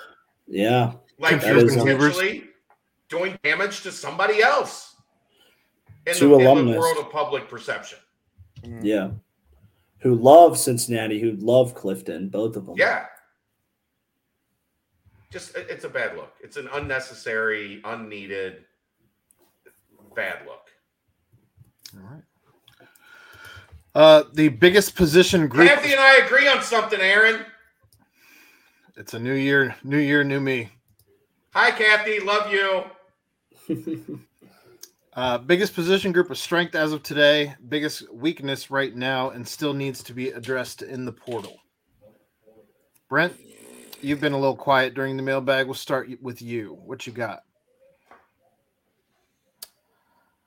Defensive line. Biggest strength. Weakness, offensive line. Okay. Yes. I agree. That's my answer. I think that you could argue between tight end and wide receiver as well. Weakest? For weakest, yeah. I don't know that any of us are going to argue that defensive line right now is the strength of this team. I think that offensive line just hurt us so bad last year that like now you're losing those guys. You're losing guys too, and it's like, all right, you're losing guys on an offensive line that stunk. Okay, yeah, that's fine. I mean, but it's just like I know. It's just like now you have to fill in shit basically. It's like you had a shit, yeah. Poop or shit. Well, I guess the only thing I was going to say as far as the offensive line goes is they've already addressed it with 1, 2, 3 guys in the transfer portal already. So it's not in as dire straits as it was. My guess is there'll be a couple 3 weeks more ago as well. Sure. Yeah, probably need some more. Darren Van Paris says linebacker. I think so, yeah. But I mean, the Ivan Pace thing is Ivan's is gone. tough. Van Flossen's gone. But just Jaheim and Deshaun, I guess you've got 2 established guys. Punter kicker might be also a group of strength. Well, yeah. They figured the one out. Right. Punter is the strongest. I think running back will be a position of strength again as well. Kiner. That's a good running back room, man. Ethan, yeah. It's a good running back room. Miles Montgomery. Yeah. Stephen Bird. You're bringing in Manny Covey. There's a lot of talent in that running back room. Yeah. Good. Offensive line, tight end, wide receiver, definitely and quarterback's got to be an area of strength, right? You've got 13 guys in that room right now. It's at least deep. I don't know how strong it is yet, but it's certainly deep. I think they're going to finally do the 2 quarterback offense where they have both on the field at the same time. Reminds me of a joke. 2 guys are standing on a bridge.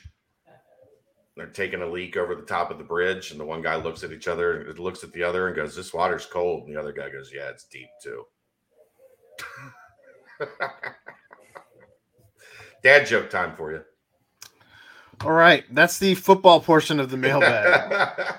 Moving on to the basketball portion. If Odie makes the 2 uncontested dunks, it was 3, and both of JD's 3s that went in and out actually dropped, do we put enough stress on Houston to win the game? Or is this specific Houston team going to beat this specific Bearcats team 10 times out of 10, regardless of the circumstance? 13-point game. I don't think 10 times out of 10, but 9, 8 probably. They're just more talented, you know.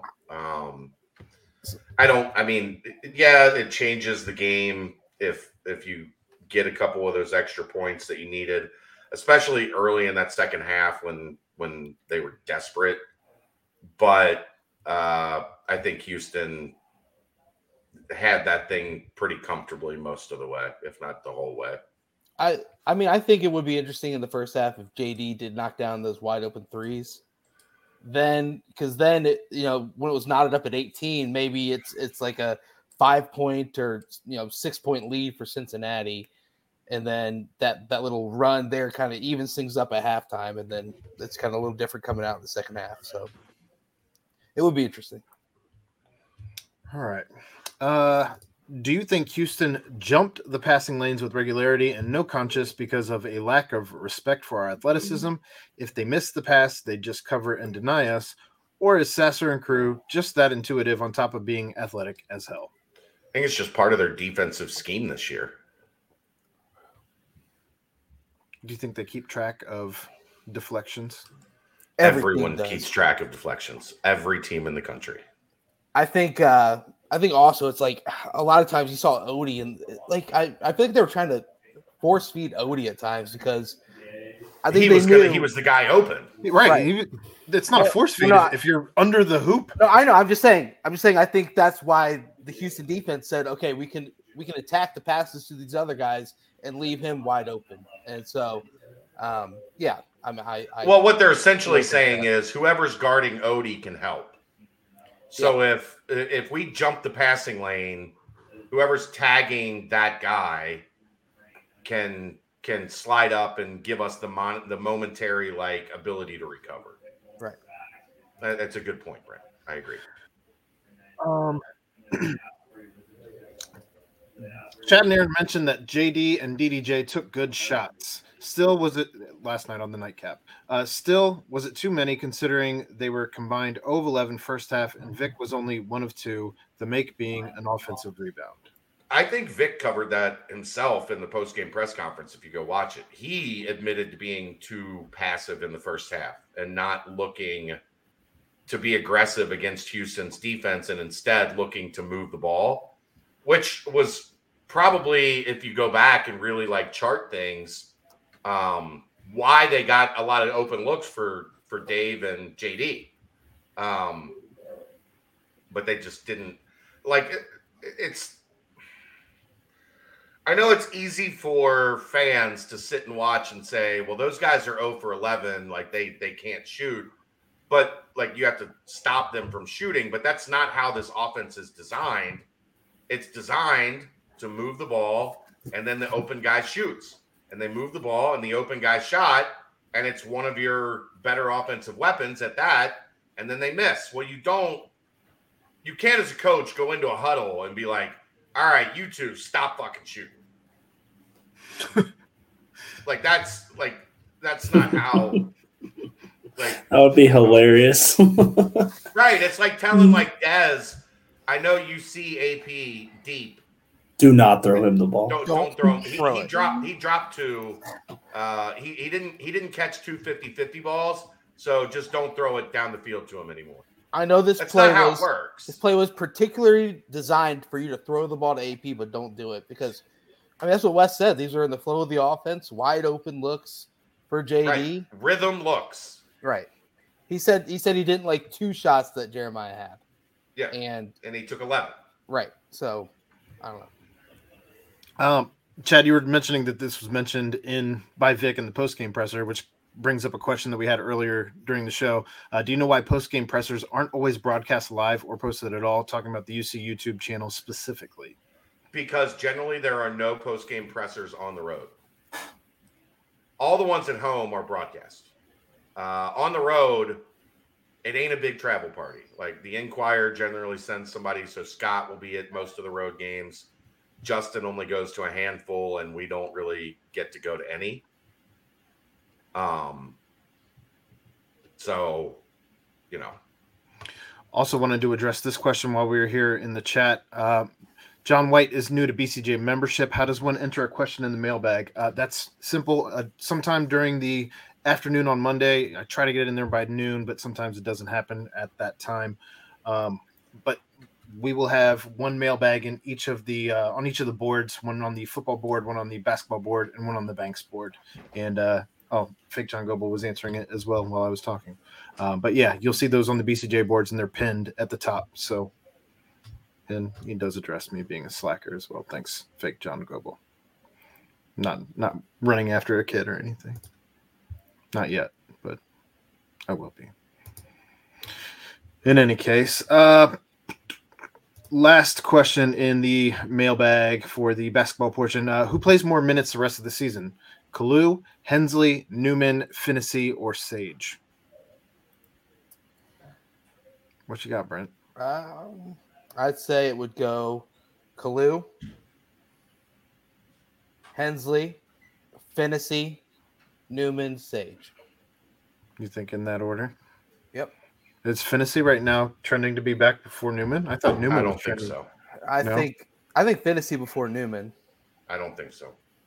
Well, I don't think either of them are going to be coming back anytime soon. So I think it's still a couple weeks away, but John is farther along. At least last I heard, John is farther along. I think yesterday they're saying Rob's looking close, and then John was kind of, I don't know. We'll see though. Like I said, I haven't been around. So, well, I'll say Hensley, Kalu, Newman, Finney, Sage.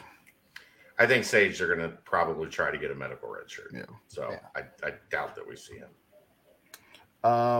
And there were some more added. How about that? Just read them. I was going to say I don't have them cut and pasted. Do you think Houston can win the national championship this year from Pat Can Dunk? Absolutely. I do think they can. I think what I would worry about if you look at that, and this has kind of been a Kelvin thing over the last couple, they don't have any depth.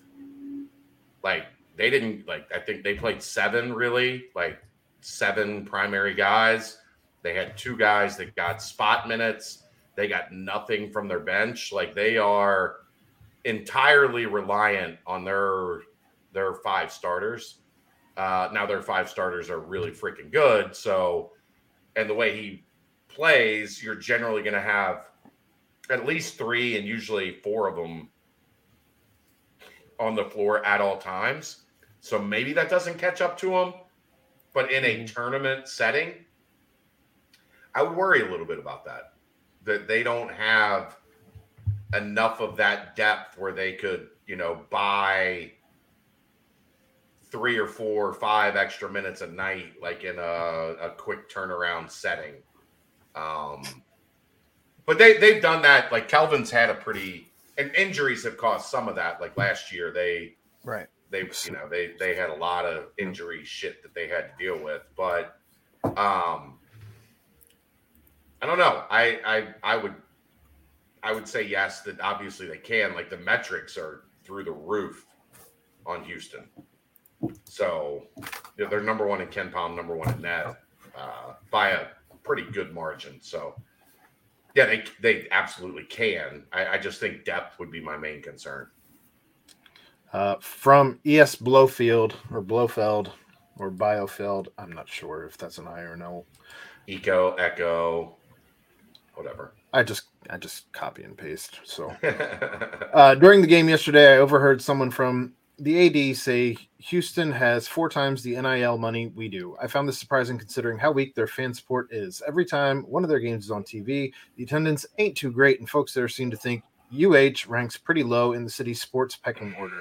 Any idea where UC stands NIL-wise with respect to our soon-to-be peers in the Big 12? Nowhere close. Because Houston has a billionaire that likes spending his money on Houston athletics. Mr. Frittata. Yeah, Mr. Frittata, sausage and spinach Frittata, likes to spend a lot of his discretionary billions of dollars on Houston athletics. And UC has great sponsors, great connections, but they don't have somebody with that kind of money that is just, extra. Oh, what do you need? 4 million? Oh, I got that in the wallet. Here's my hemorrhaging money at the sports program. The government has issued me $1 million bills. Here's 5 of them. Go do what you need to do. All right. And the last portion of the mailbag, the bank's mailbag. I haven't even looked at this today, so this is a new one to me. I'm proud to say we are 9 days into the new year, and I've not broken my resolution, and Aaron still breathes. It's true. Transfer portal question. If you had to leave being a Bearcats fan, what school would you transfer your allegiance to?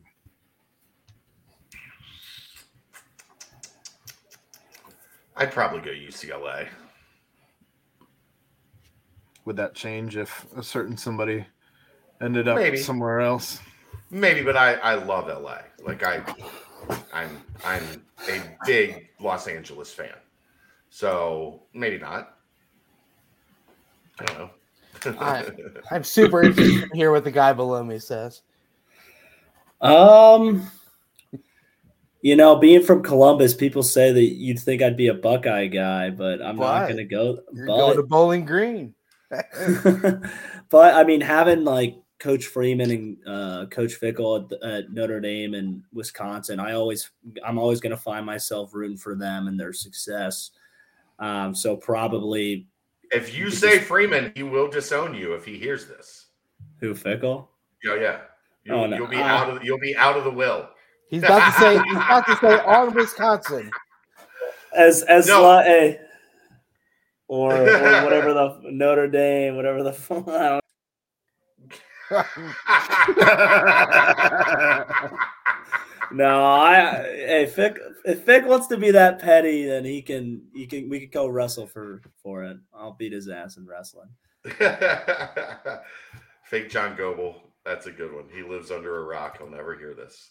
Yes. That rock is not as big as he says it is. I'll just tell you that right now. Interesting. Aaron, you going Wright State? No, I mean, I don't know that I have to actually leave being a Bearcats fan to be a Wright State fan. There's only one sport there, so I guess 2 with baseball. I'd probably say UCF, and I'm sure that doesn't bode well. But my cousin lives down in Orlando. I can go down to Orlando and just kick it with him. Go tailgate.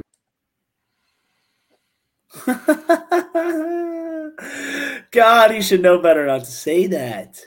I don't care. I mean, you guys wanted an answer. I'm giving you an answer. I have built-in tailgate friends. Like I went to tailgate and was pissed I couldn't drink down there when I was down there. So still had a couple though. I didn't, but thanks. Pain. Yeah. You just like to ride in that lazy river. I'd probably go. I didn't see You're it. Come on, you're going Indiana, Brent. We already know. No, I out of the 2 because my buddy played on the basketball team at Purdue during my time in college. I actually was more of a Purdue fan out of those 2.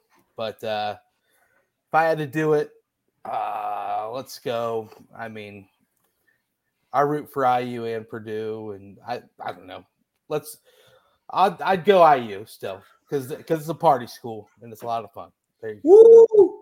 Woo! All right. Purdue's not much. There's not much partying in West Lafayette. If you find the right group, then yes. But other than that, a lot of my fellow workers at GE, and let's just say there's not a lot of partying going on. Those Purdue guys aren't sticking anybody's head in a fan. I'll tell you that right now. No, but they're sporting our United States military. So I guess some people, they have different opinions on what's more important. Boom. I like to play both sides of the coin though on that one. Follow-up question: if you were cooking a steak for Aaron, what cut would you cook and what sides? I'd give him a well done chuck roast. Yeah, we gotta give him something. A side of shit, I don't know, like terrible collard greens. Yeah. No A1 sauce for you either. No ketchup. I'd give him I'd try to like make him understand and give him a medium rare bone-in ribeye. Yeah. So that he could like a really good like dry aged medium rare bone-in ribeye. So he like a precinct. So he would have the experience of what a great steak tastes like. Aaron, go to the precinct and get a ribeye. Mixed veggies from a can. Somebody give Aaron some mixed veggies from a can. Chad's gonna take him there to the precinct. Yeah, we'll take Aaron. No, Aaron's already talked about how cheap I am. So no, after you give your daughter shopping money, you're gonna take Aaron to the precinct. Fuck. The money tree is doing great out in the back. I'll get you the I'll get you a nice Wagyu cut of a fillet, and just you can cook it without any butter. Let you just melt the Wagyu. Yeah, cooks in its own fat, and you'll just sit there and be like, steak is not half bad. All right, I like this steak. A little cream spinach, a little, Are you a spinach guy? The lobster mac and cheese. Cream spinach is my jam. Very good. Very good. Brussels sprouts. They have to be like with the right like. They're roasted. They're gonna come roasted. They're gonna be cut up. It'd be nice. Some oysters. Get some oysters. Get you some oyster Rockefeller. PS hashtag AAC23 and fuck cancer. Amen. I heard that. Amen. That's the mailbag. All right. Well, wow. Brent only missed the first half. And you know what? Bets are looking pretty good. I took the over at 63 on like 3 different sites. I took the live bet plus 19.5 TCU, and then I'm starting to feel like a jackass. Now you get to actually watch the game. I could see a 17-point Georgia victory, and now I'm seeing a fucking 31-point lead. Come on, Max Duggan. Help me. 1.5. It was 24-7, and I looked over at you guys for 10 minutes, and it was 38. I was like, what the fuck happened back here? Before the half, somehow, that quickly. Like, goodness. What happened? What the F happened? So you're selling the house. Get us out of here, Brent. Well, guys, we did a good job finishing up the podcast, our podcast. No 2 hours. Not 2 hours. All of us, the BBP. Mm-hmm. You're the one steering the ship. That's why I called it a podcast. But now I want to give a big shout out and a big thank you to our guy Dan Kojo and Dan Crow Transmission and Auto Care. Big shout out to Quick Paper Supply for all the timestamps they've been supplying. And also Fred. Big shout out to Betfred. Thank you for giving me the juice to make my bet today, Betfred. There you go. We'll talk later. But aside from that, yet again, guys, game on Wednesday night, ECU, 9 p.m. Stay tuned. All things Bearcats on BCJ. Another fantastic BBP presented by BearcatJournal.com. See ya!